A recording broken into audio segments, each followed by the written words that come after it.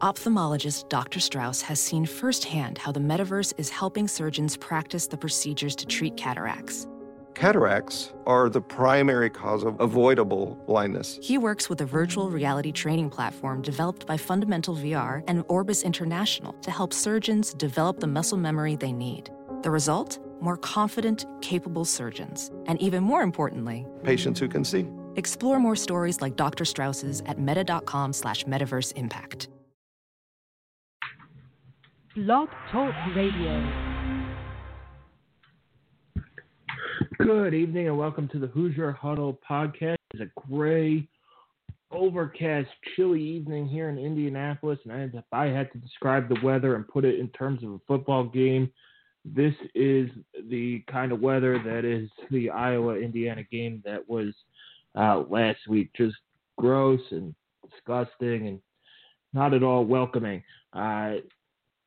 I'm your host, Sammy Jacobs. TJ Inman will be along with us shortly. We will break down Indiana's ugly loss to Iowa, a 42-16 defeat on homecoming. Indiana hasn't won a homecoming game since 2010.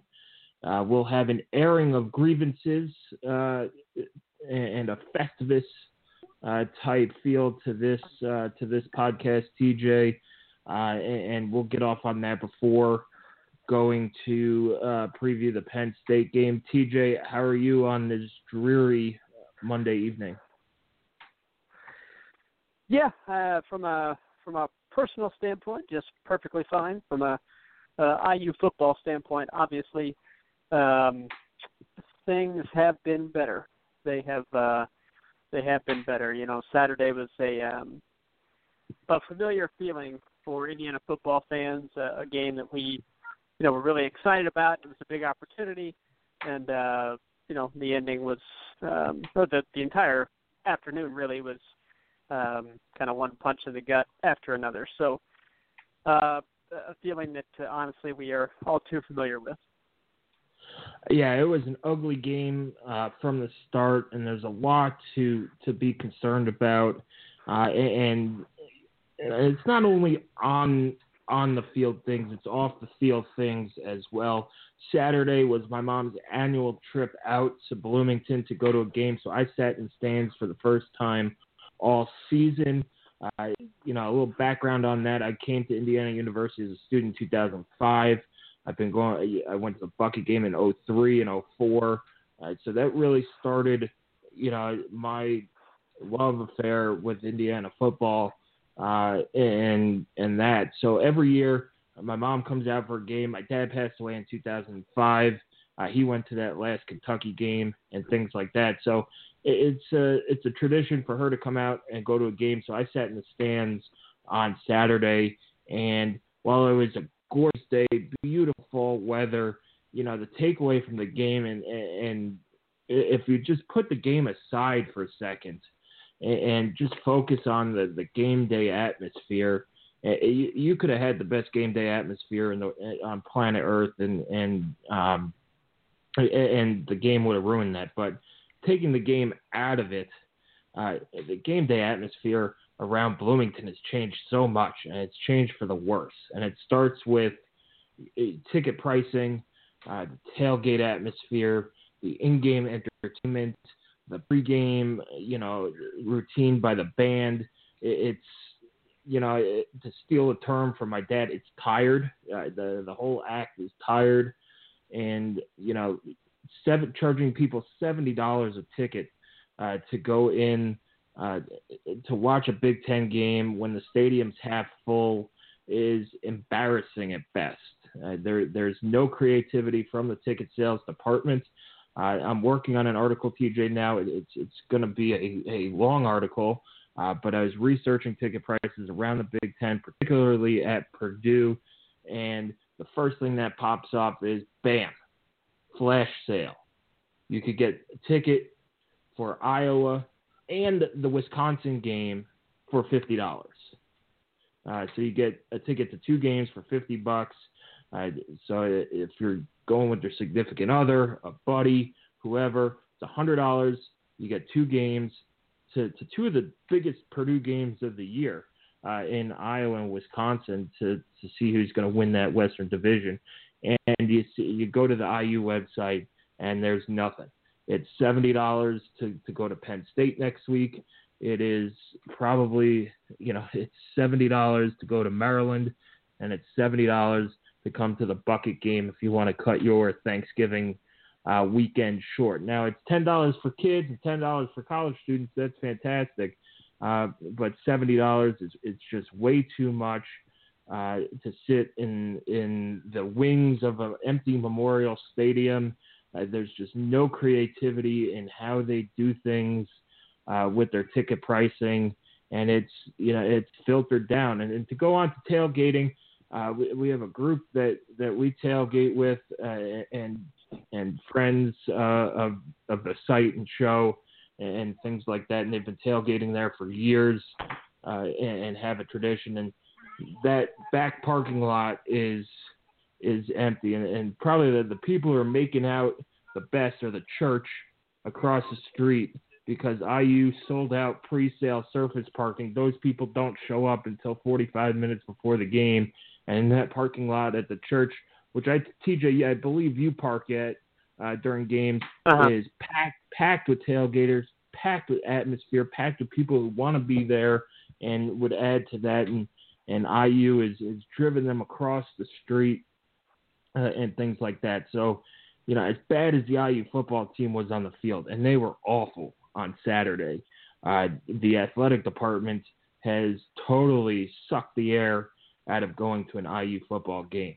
I didn't get to tailgate that much. I wasn't dragging my mom, who's in her 70s, down to tailgate for a noon game at 7 in the morning. I don't do that to her anymore.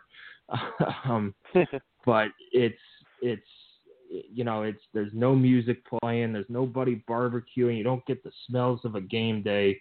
And what was once a really, I wouldn't say great, but it was a really solid tailgate Saturday in Bloomington has become maybe boring at best. There's no music, no smells, no atmosphere, no games, nothing. It's become boring at best, and it's really affecting the atmosphere around the stadium. And it's not even before you go into the stadium. When you go into the stadium and you see a half full crowd and the band comes out and they play the alma mater song, which is a super slow song, and follow that up with Back Home Again in Indiana, which is another super slow song, just doesn't fire people up. And that's my biggest thing, is if you're, do college football the right way. Either sing your alma mater at the beginning or the end of the game, or pick one. You could sing Back Home Again in Indiana at the end of the game too, but you can't do both 2 times in a row. You're putting people to sleep. It was actually really cool to do Back Home in Indiana again when it was sold out and the students were singing at Ohio State. But when that stadium's half full and you play those 2 slow songs back to back, it is absolutely killing the atmosphere for those in there.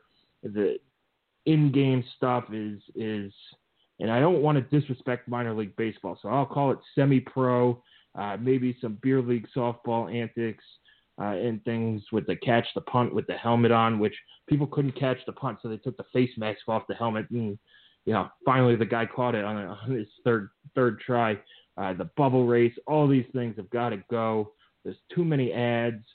You don't get to see the out-of-count scores all that much. There's no stats. They put in this beautiful ribbon board and said they did that to put up game stats and all that stuff. And every time I look at the scoreboard and the ribbon board, there's no stats. There's, how much trash they collected at the last game, or a Ken Nunn ad, or something else that's just going on and on. Sugar cream pies. Yeah, that too. Whatever it is that they're selling, it's on the stadium. And I get it. I get you have to make money and ads, but you can't speak out of both sides of your mouth like that. And the athletic department and the university are so against selling alcohol at the game as a source of revenue, and they know they have to. It's like going to a website and 8,000 pop-up ads come up, and it's distracting to the game. It ruins the atmosphere and all that stuff. Sell beer, and if you're really dying for money, suck it up and put field goal nets in and put the All-State thing on there, and they'll donate to your general scholarship fund as well. So you can't talk out of both sides of your mouth on that. The races are dumb and childish, and just it is not a college football atmosphere. The band doesn't play as much anymore, which is a shame because they're actually a really good band. They need to play some new stuff, but they're a really good band. They don't play anymore. You have to pick a song, and that's basically it. The halftime show is not even worth staying around for in your seat, and all that stuff. And then in between timeouts, I get you have to honor your eye association people and big time donors, and you want to promote your other sports teams and things like that. But man, you gotta do something to pump up the crowd. And then to top it off, TJ, this is the worst. This might be the worst idea in the history of ideas, is the Oblivious Camp. If Indiana wasn't, people think Indiana's a joke, and they have every right to do so. But, man, Indiana can't make fun of itself. You can't have an Oblivious Camp that goes around searching for fans who are not paying attention. Talk about, cutting off your nose to spite your face.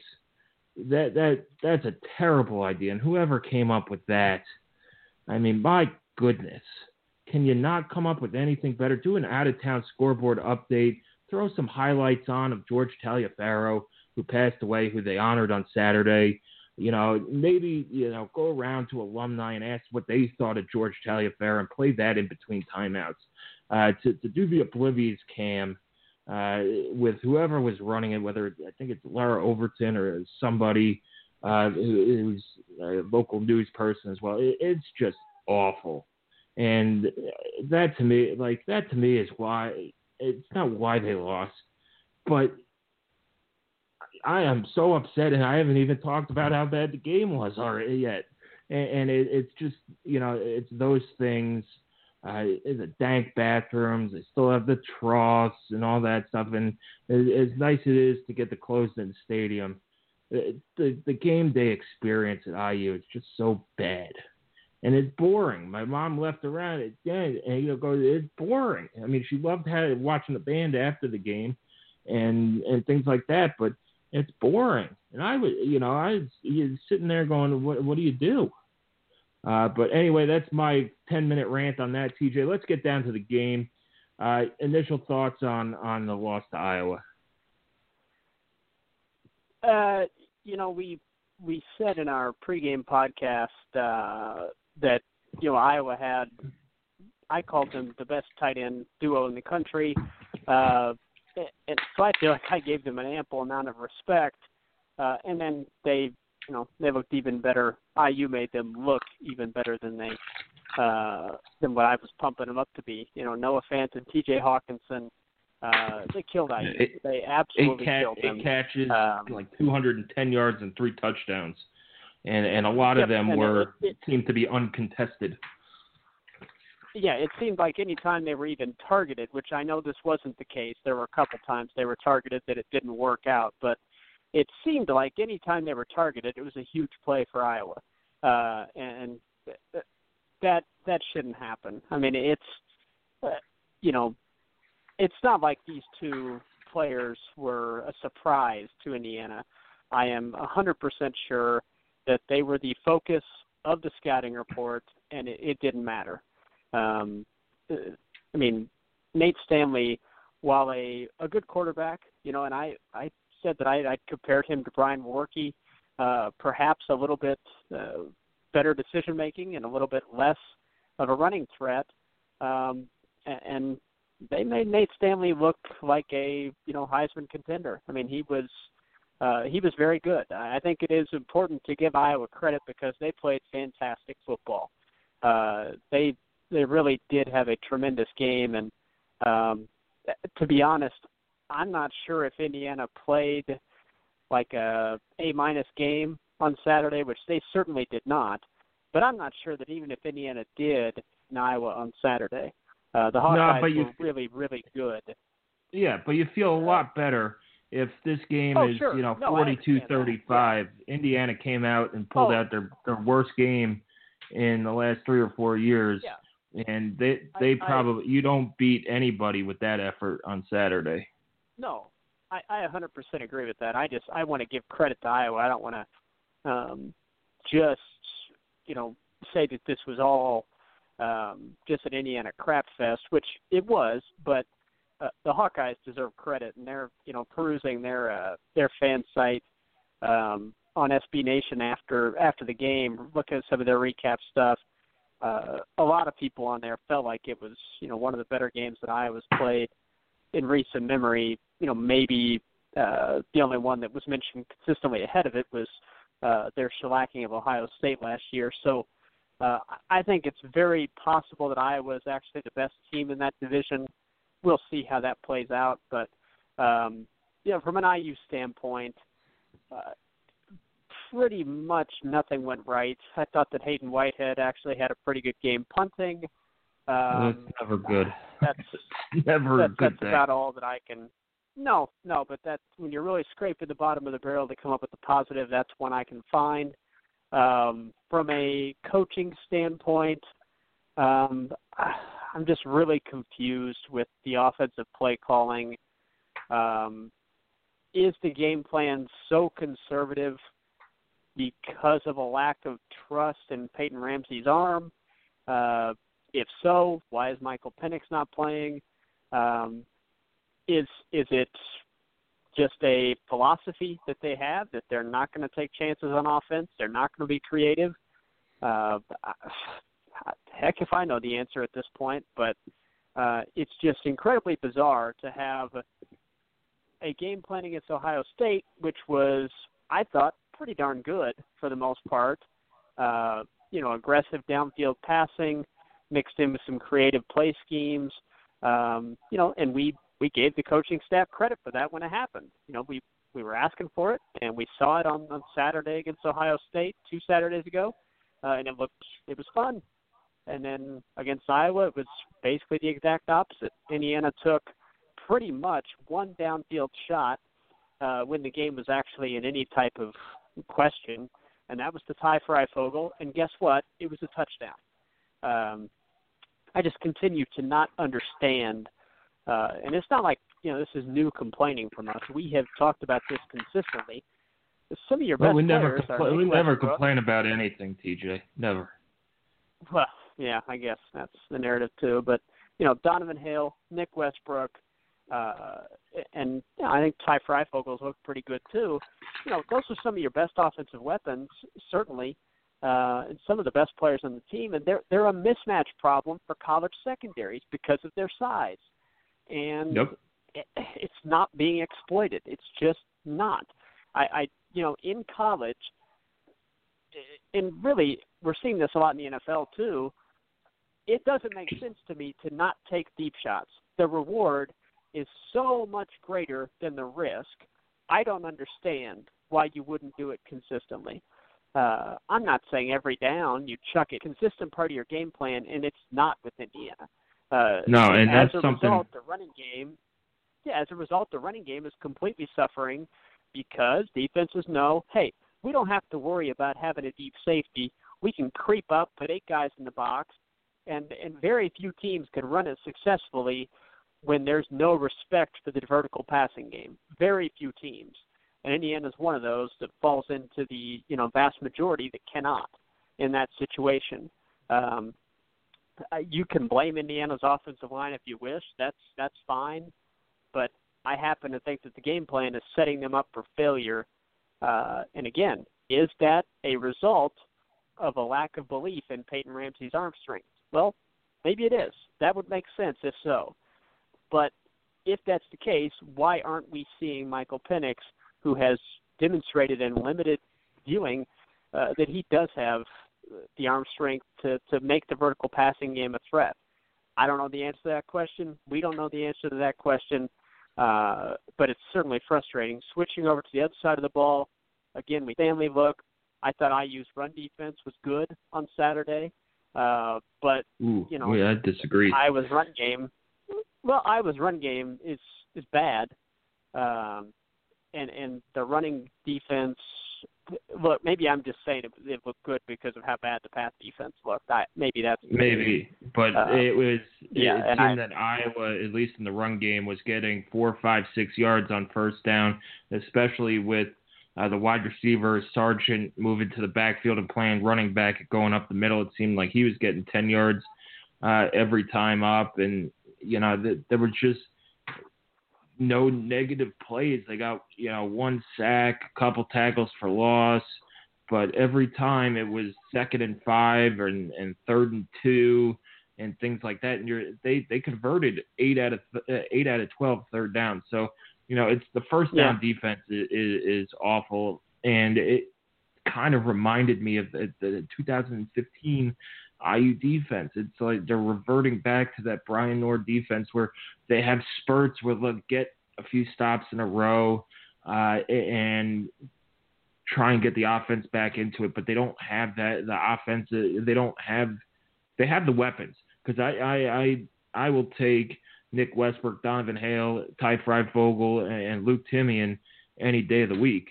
But it's, in IU's run game, they only ran the ball with the running back, I think, 11 or 12 times, and they got 4.5 yards a carry, and then just totally abandoned it. And that's something that Mike DeBoer, I asked today, how do you become not one-dimensional? And he said, well, we ran the ball well. Well, if you're – and all credit goes to Ken Bykoff, because we talked about this at length after the press conference. He goes, why don't you run the ball more? And, I asked Tom Allen today about, he wants he preached being aggressive on defense, aggressive as a program. And it's just so odd that they're not aggressive on offense. And how do you get that aggressive mindset to the offensive side of the ball? He said he challenged the guys in that regard. He gave credit to the defense. That had a lot to do with it. They want to control the tempo, which you can't do if you're not getting first downs. They want to push the envelope with tempo and creating big plays, which fantastic. If you want to create big plays, you got to throw the ball deep, or you got to get the guy in there who can put the ball on somebody quickly to where that receiver can make plays. 2 plays stand out to me, and there might have been a third with throws that, while they were completions, and people will fall in love with Peyton Ramsey's completion percentage and quarterback efficiency rating, just were bad throws. There was a play where Reese Taylor had to dive for a ball where if you put it on him, he gets at least 5 yards, maybe more, maybe even a first down. A throw to Donovan Hale that hung up there forever, and he takes a big shot to the side on a high throw. Another ball to Luke Timian, which is, he fitted into a window, but Luke Timian gets rocked right on the sideline. These are the little plays that, sure, if you want to throw 5-yard outs and 5-yard crossing patterns and let your playmakers make plays, then do it. But you got to put in the guy who could get the ball there before the defender. You can't make a play with a guy hanging on your back. You're just not. It's not going to happen. Nobody is, Captain America or the Hulk who could just shed guys like that. If they were, they'd be playing in the NFL right now. But that to me Todd Gurley might be. But he's in the NFL. And, these things, you got to get the ball to receivers quicker, get it out quicker. And Peyton Ramsey, to me, and I asked another question. He's thrown 7 interceptions, which, if you take out Arthur Sikowski in Rutgers, is the worst in the Big Ten. And he's tied with like 3 other guys. But the guy at Rutgers has 15 interceptions. And sure, people are going to say, well, he's the true freshman. This is the danger of playing a true freshman. Well, at least they're playing their young guy. And so Allen's message to the team in picking a quarterback this offseason was, well, protect the ball. Protect the ball. That's the most important thing. It's not turning over. Well, your quarterback has 7 interceptions and has lost a couple fumbles. So that's 9. And he scored, I think, 13 or 14 touchdowns, 12 through the air, a couple on the ground. It's to the point where this might be the hill that Allen picks to die on. And if that's the case, and I like Tom Allen, but you gotta, he said, well, Penix is going to play. He's got 2 games to play with. He's definitely going to use it, take advantage of those 2 games. I don't know when he's going to play and all that stuff. Well, stop playing for 2021. Stop with this roster management nonsense of you want 2 guys, 2 years apart and stuff like that. If he's, you got to play him. Your offense got 16 points last week. I think they're averaging 26.1 points per game overall this year. And in Big Ten play, they're averaging fewer. So your offense is dead in the water. You can't get the run game going. I don't want to hear about completion percentage and passer efficiency rating and all that stuff. This offense is dead in the water, and it needs a spark. And they had a players-only meeting, or not a players-only, a players-led meeting this morning before practice, and I will bet anything that half of that frustration inside the players and maybe some coaches is that you're the guy with the cannon left arm is sitting on the bench with a towel over his head. And it's, not fair to these seniors to let a guy with that talent just ride the bench all week when they've put so much into this program that they deserve a shot to go to a bowl this year. Not in 2021 when they're off doing their own thing, and not in 2020 or 2019. They deserve their shot this year. They've, poured their blood, sweat, and tears into this program, and you have your most talented arm on the bench, and it just boggles my mind because they say one thing and do another, and I don't get it anymore, and it's confusing. And going back to the defense, TJ, it seems like the secondary has hit a wall, and there's a lot of young guys playing in these big games against bigger teams for the first time, and high school ball is usually wrapping up around now for some of these guys, and they're pushing their bodies further than they've been pushed before. So that kind of buys into this. I had another theory where, the secondary is getting more interceptions. They're a little bit more aggressive going after the ball, but they're also susceptible of getting burned a lot more, and maybe that plays into that and things like that. So this defense, overall, they did not play well. They did not tackle well, and your best players have to play well. And you look at a guy like Marcelino Ball. He was a freshman All-American, coming off of a knee injury or leg injury last year. He had a bad game, and he's having a bad season. He hasn't been really a factor all year in terms of being the force that he was his freshman season, getting takeaways and TFLs and things like that. But your best players have to play well, and they're just not doing that. And Jonathan Crawford as well, he did have that interception called back, but how many times over the last 2 weeks have we seen him get beat by a receiver downfield? Now, Marcelino does have 30 tackles and 5 tackles for loss, but only 1 pass breakup, 1 forced fumble. So he's not the force that he was before. Jonathan Crawford has 34 tackles. And, you'll see your leading tacklers, Damian Willis. You have a lot of freshmen up there and young guys, Raheem Lane, T.D. Roof, Juwan Burgess. Andre Brown hasn't been playing well. He's an upperclassman that you thought would play well, and things like that. And injuries have taken a toll. Missing Jacob Robinson as a leader of that defense really hurts. They should get him back this week. Missing Coy Cronk on the offensive line really hurt this week. They should get him back this week as well. And, it's just your best players got to play well. And then, the mistakes you have on special teams. You had a guy bottled up inside the 10 or the 5. I forget where it was, but it would have been, after you score a touchdown and you go down and bury the guy inside their 10-yard line and you have some real actual momentum in the game. Instead, he bounces it outside, goes 60 yards, and they scored 2 or 3 plays later, and then later in the game, at halftime, you bury them again, and you're offsides. That's clear. That should never happen, especially coming out of the half when you would think that Tom Allen gave the fire and brimstone speech and you're not focused for the opening half kickoff. You got to be kidding me. So, what's your take on having a players-led meeting? Is this team on the brink of kind of falling apart? Is it a sinking ship?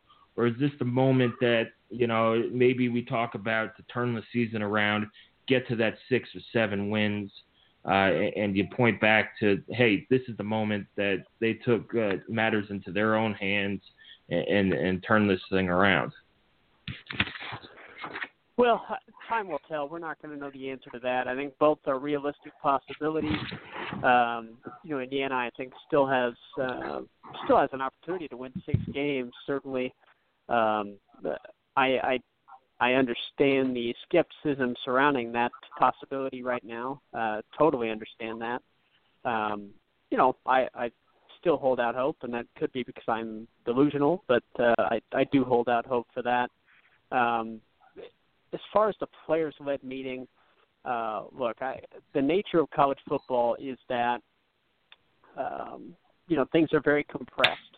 And every game is so important because there are only 12 of them, particularly for you've got your couple different types of programs. You've got programs like Alabama, Georgia, Ohio State, your top tier programs, which, you're looking at probably 1 or 2 losses, being the difference between successful and, failure for them. Are they going to be 12-0? Are they going to be 11-1? Are they going to be 10-2? Realistically, that's the realm of their season each year. Now, a program like Indiana falls, well below that, obviously, where, we are looking at success and failure in the terms of, are they going to be 4-8? Are they going to be 7-5, 6-6, 5-7? That window. But really, it does fall into the same, where everything's compressed and you have your games you consider winnable. And when you don't win those and you have a little bit of a losing streak here, I feel like every program in the country goes through something like this. Penn State, I would bet that they've had player-led discussions this week as well, or that they're going to. They've lost back-to-back games now, and, for them, their fan base is, I looked through some of their fan sites, they're questioning things as well, questioning particularly their offensive staff, and then their offensive play. It's a sport that is awesome because of this, but also things have to be so reactionary because the sample size is so small. So I don't think that a players-led meeting or things like that are reason necessarily to think that the ship is sinking or that you've got a season on the brink. Well, that could be the case. I'm not denying that. However, I don't think that it necessarily means that it is definitely happening. I think it's a possibility. I also think it's a possibility that, look, this is a team that has to figure some stuff out, and having a players-led meeting is a good sign of player leadership and that they're stepping up and taking ownership of this thing as opposed to just being okay with losing. You could look at it either way. I am choosing to look at it as the latter. I recognize it could be the former, but I tend to think it's a good thing when players take responsibility of what's going on the field. And I do think we'll see a much better performance on Saturday against Penn State. Now, IU could play a lot better and lose. That could certainly happen. But I'll say this about Penn State. Their offense in the last game and a half has been very, very pedestrian. That could mean they're ready for a breakout and that they're going to get aggressive on Saturday and really go after IU. But their offensive line struggled on Saturday. They had a hard time with that Michigan State front.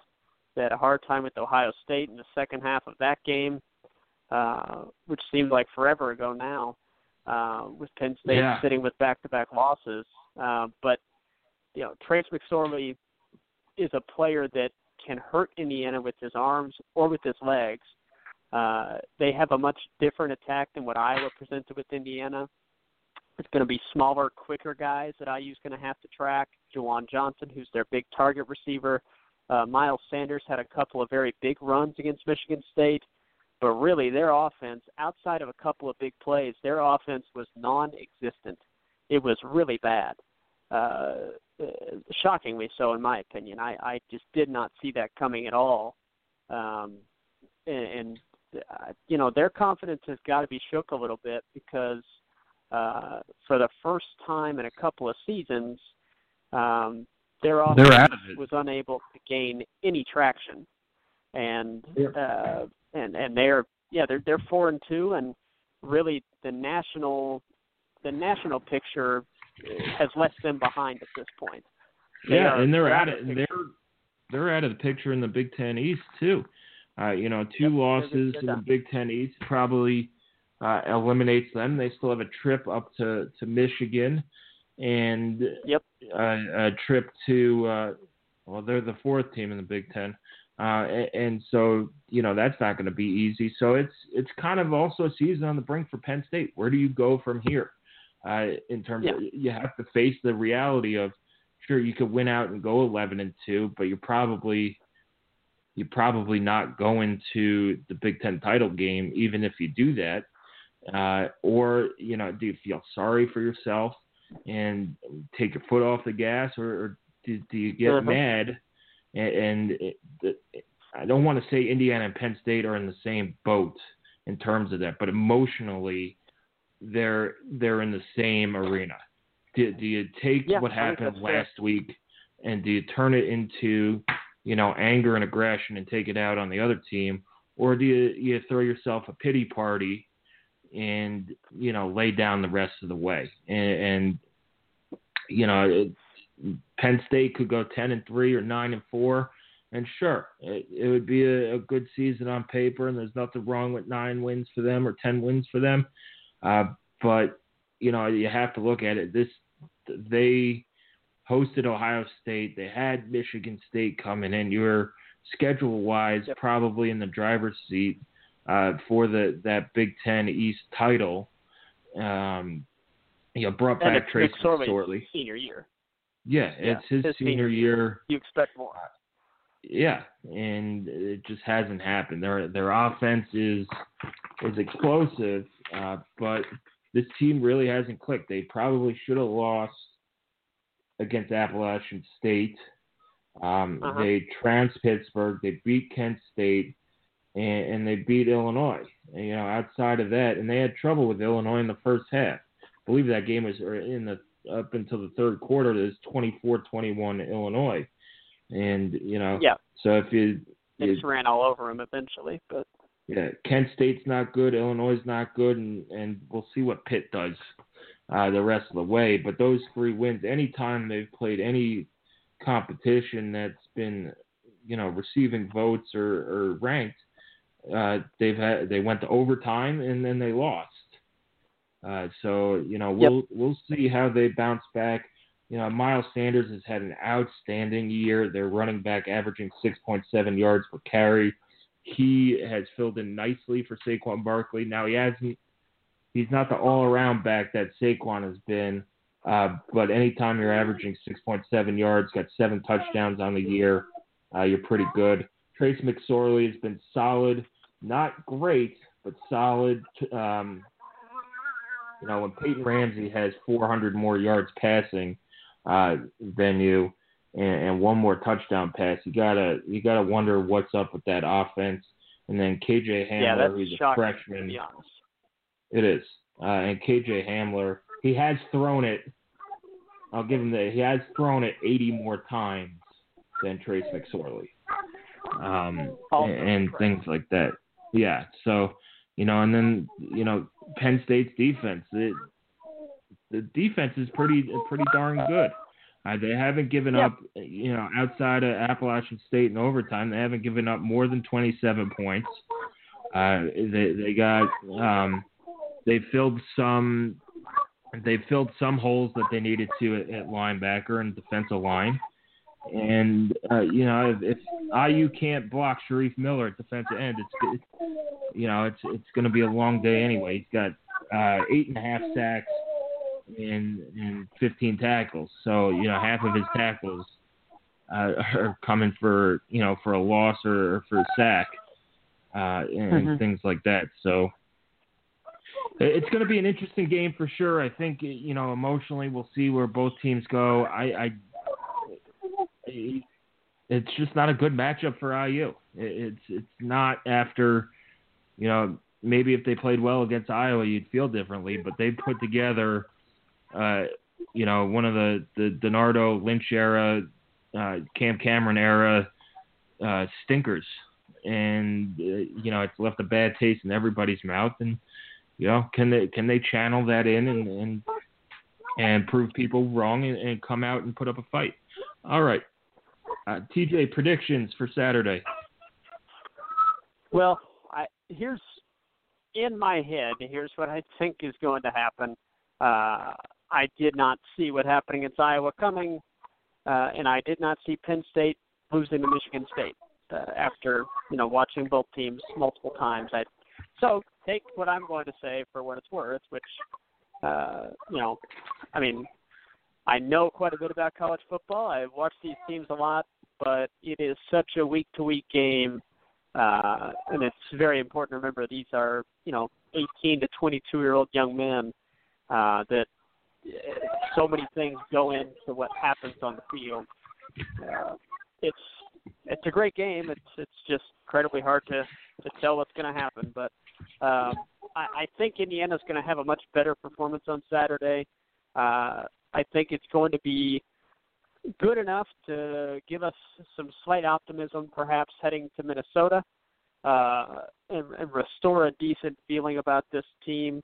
However, I think I don't see any reason to think that the offense is going to be able to put enough points up on the board against a pretty good defense to give Indiana a realistic shot of winning the game. I think IU, for some reason, I don't know. I do not think Indiana's going to open things up on offense. I don't understand why not, but I don't think it's going to happen. So I think we'll see more of the offensive frustration where they put together one or two drives that are, 11, 12 plays, resulting in a scoring opportunity, but leaves Indiana with 17 points. I think Penn State does enough offensively to get 31. So 31-17. I don't think that IU's defense will play nearly as poorly as they did against Iowa. But again, offensive struggles keep Indiana from winning it. But I think we leave Saturday feeling better than the team than what we right now. Yeah, and that's hard to say about a team with what would be a 3-game losing streak heading on the road on a short week. I agree with you, TJ. I have no expectations for this game via Indiana. Nope. I hate to put the meaningless tag on it, but it is it really is a meaningless game for IU. If you win it, great. That's fantastic. But all that means is that you got to win the next one, and you have to win the next one anyway, even if you lose. So it's a game that you're looking for buy-in, effort, maybe some scheme improvement and things like that. And if IU comes out and wins, fantastic, great. I will be very, very happy.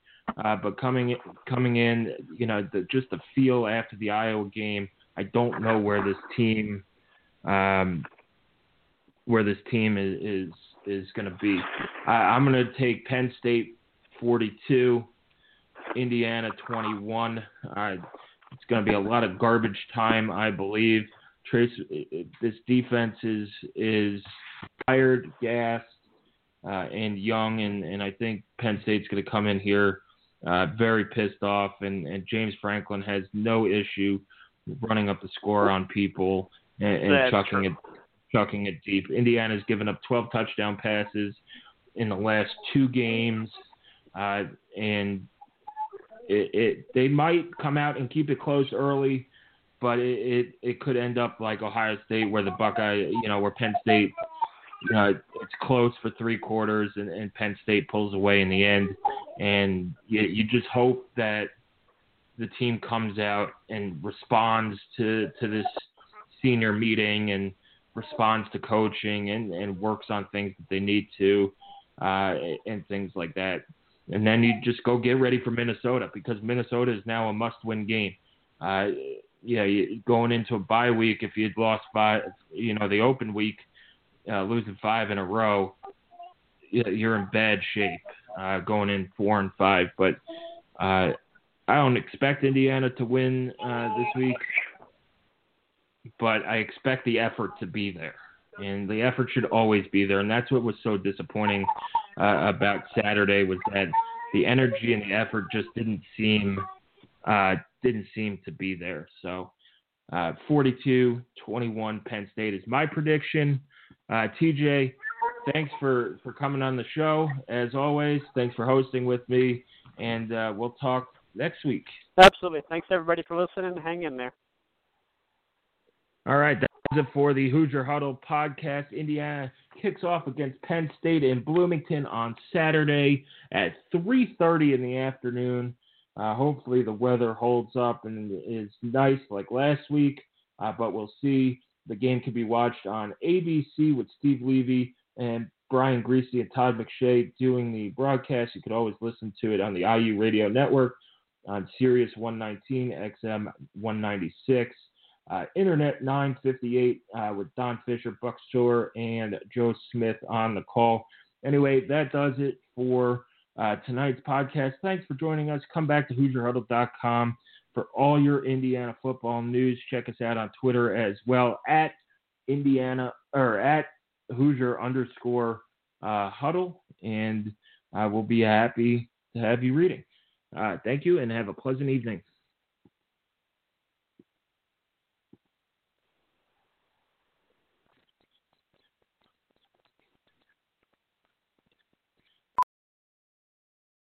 VR training platforms, like the one developed by Fundamental VR and Orbis International, are helping surgeons train over and over before operating on real patients. As you practice each skill, the muscle memory starts to develop. Learn more at meta.com/metaverseimpact. As you write your life story, you're far from finished. Are you looking to close the book on your job? Maybe turn a page in your career?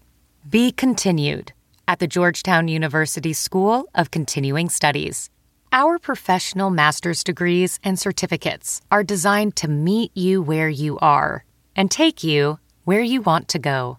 At Georgetown SCS, the learning never stops, and neither do you. Write your next chapter. Be continued at scs.georgetown.edu/podcast. Some people just know the best rate for you is a rate based on you with Allstate, not one based on Carol. She's more focused on hitting a high note than the car in front of her. Why pay a rate based on anyone else? Get one based on you with DriveWise from Allstate. Not available in Alaska or California, subject to terms and conditions. Rates are determined by several factors, which vary by state. In some states, participation in DriveWise allows Allstate to use your driving data for purposes of rating. While in some states, your rate could increase with high-risk driving. Generally, safer drivers will save with DriveWise. Allstate Fire and Casualty Insurance Company and affiliates, Northbrook, Illinois.